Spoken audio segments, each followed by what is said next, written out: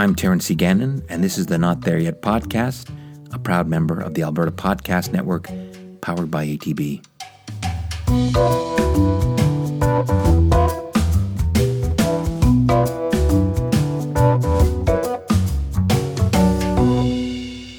At work in the Garden of Good and Evil.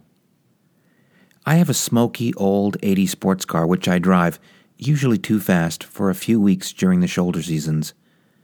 Any other time of the year I park it lavishly, luxuriously in a heated and cooled garage. Yet I also lust after a brand new Tesla Model S and the solar panels with which to charge it. Weird, eh? We recycle everything we can in our household. I was annoyed, though, when our nanny state local government rammed through blue bins citywide at taxpayer cost.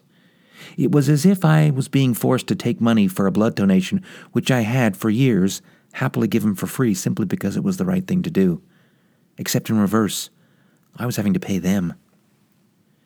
In a good month of the 7 with reliably good cycling weather here, I try and put in 500 kilometers on my bicycle, most of it on city pathways. I proudly ride to work if I can, but, perversely, never on official ride-to-work days. I also think the new downtime bike lanes are ill-considered, dangerously implemented, and nearly useless in the other 5 months of hard winter we usually have.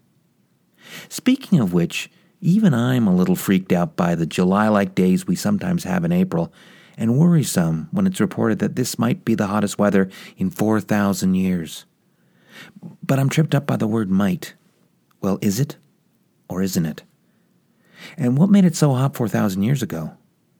That's roughly 3,800 years before the invention of the internal combustion engine. Could whatever happened back then simply be happening again? You see, like most of us, I'm just one great big steaming pile of contradictions. I also have few natural talents other than, perhaps, being able to hold two competing ideas in my head at the same time. On that score, no problem. Can do. For 25 years, our household derived almost all of its income from the oil and gas industry. We were both in it and of it. But back during the Deepwater Horizon disaster, I still could not look at those oil-soaked pelicans in the Gulf of Mexico and not feel a deep sense of shame at being part of an industry that would let that happen. Doubly so when it turned out it was largely caused by pushing the envelope too hard and ignoring obvious warning signs of trouble. If it was possible, the situation was made infinitely worse when they flew in their Darth Vader-esque CEO, except I've never actually heard Vader whine about wanting to get his life back. It is behavior that truly made me want to put a bag over my head. Similarly, it is hard for me to imagine any well-intended, passionate, committed, and conscientious opponent of the oil and gas industry feeling anything but a similar deep sense of shame when anonymous Twitter accounts began making fallacious conflations between the wildfires that swept through Fort McMurray a few years ago and climate change. At the time, some called those comments karmic or brave. Brave is running into the burning building when everybody is running out. Daintily tapping out anonymous, bilious, 140-character missives from some coffee shop somewhere is not. These things are absolutes. What the son of a tweeters don't realize is that they are a huge liability to their cause. They will have their colleagues wanting to put bags over their own heads. I am annoyed by both well-funded PR campaigns that attempt to paint the oil and gas industry as universally virtuous, and equally annoyed by well-funded PR campaigns that attempt to show it entirely as evil. Both take us for fools whose opinions can be manipulated with a little sentimental or scary music and with pristine or gruesome images. Both treat the truth as a fairly malleable commodity, or at the very least trot out selective pieces of it to support their respective points of view. Similarly, I'm annoyed in equal measure by both corporate CEOs on one side or movie and rock stars on the other side who use their corporate jets to fly anywhere to make their case. The former reinforces a cheap and easy stereotype. The latter screams hypocrite. Haven't these people heard of Skype? Here's what I know for sure. It does not serve any useful purpose being a mindless huckster for any cause. That's just an excuse for not thinking. For those who think the industry can run amok anywhere in the world, shame on you. For those who think the industry does run amok everywhere in the world, shame on you. For those who think that oil will last forever, think again. For those that think we can live our lives without it, you will want to think that through.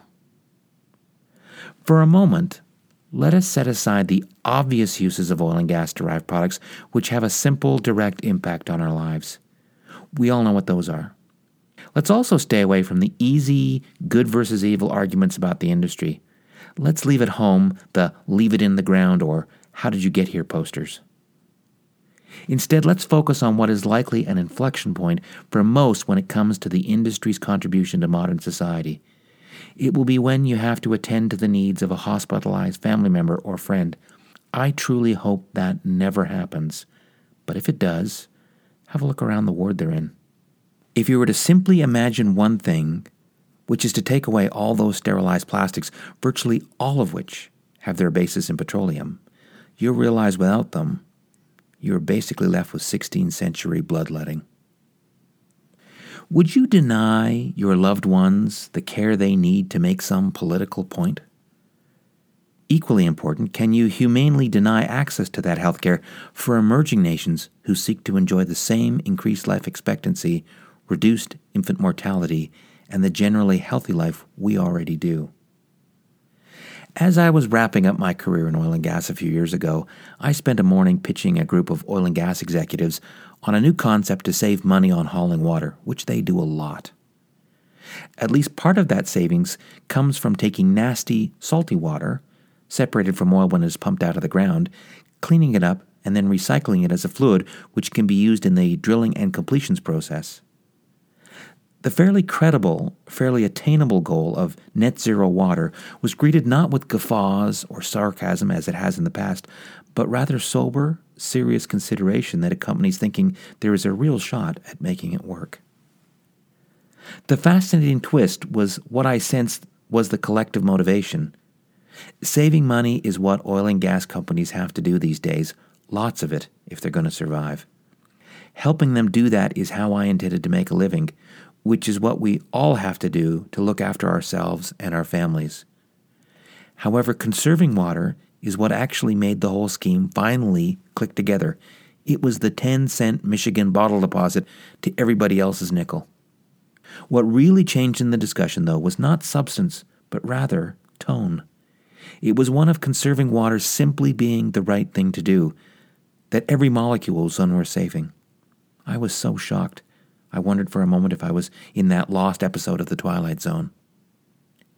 The basis of that shock for me was the folks in the room to whom I was pitching, not without exception, but for the most part, were those in the demographic which includes having young kids.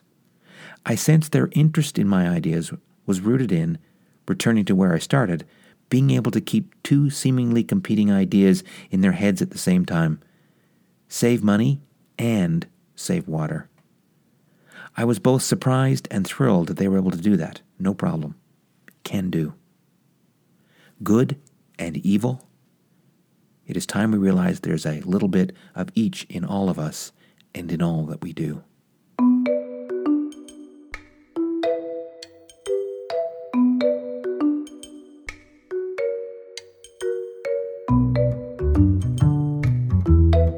I'm Terrence C. Gannon, and I'm not there yet. Thank you so much for listening.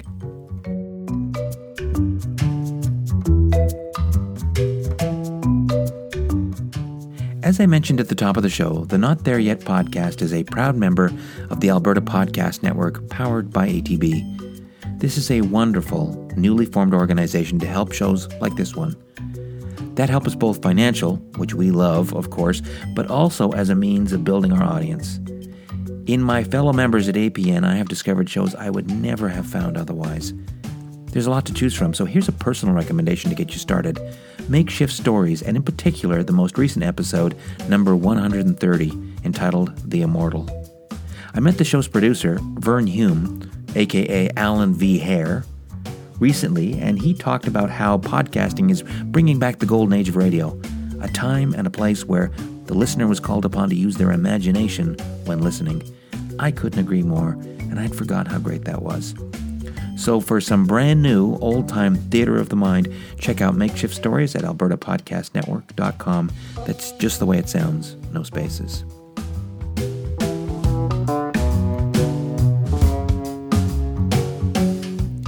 Not There Yet is a regular series of short essays podcasted from the second decade of the 21st century.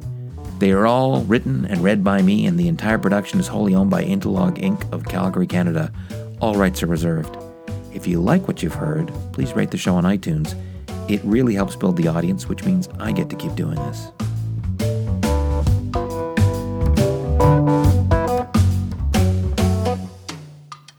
As I mentioned a moment ago, the Alberta Podcast Network is powered by ATB. I like to say ATB is like a bank, but better. Turns out way, way better. And to give you a feel for that, let me talk about a unique and frankly quite amazing program ATB runs called ATB Cares. During the upcoming holiday season, we often think of those in need of our financial support and make a donation to help out as best we can. Well, how would you like a way of increasing that donation by 15% at absolutely no cost to you? That's what ATB Cares does. Donate to a charity or cause of your choice through atbcares.com, and ATB will cover any and all fees, and they will add 15% to your donation. That's right, 15%. There's a wide variety of programs from which to choose, whether it's children and youth, community and social development, or the environment. There are great organizations worthy of your and ATB's support. In 2017, over $4 million was donated to these causes through ATB Cares. So check it out at atbcares.com. It's absolutely worth your while.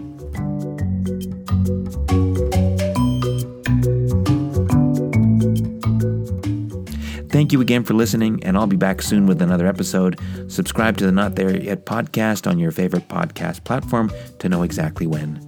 Until then, remember, it's the journey, not the destination. It really doesn't matter if you're not there yet.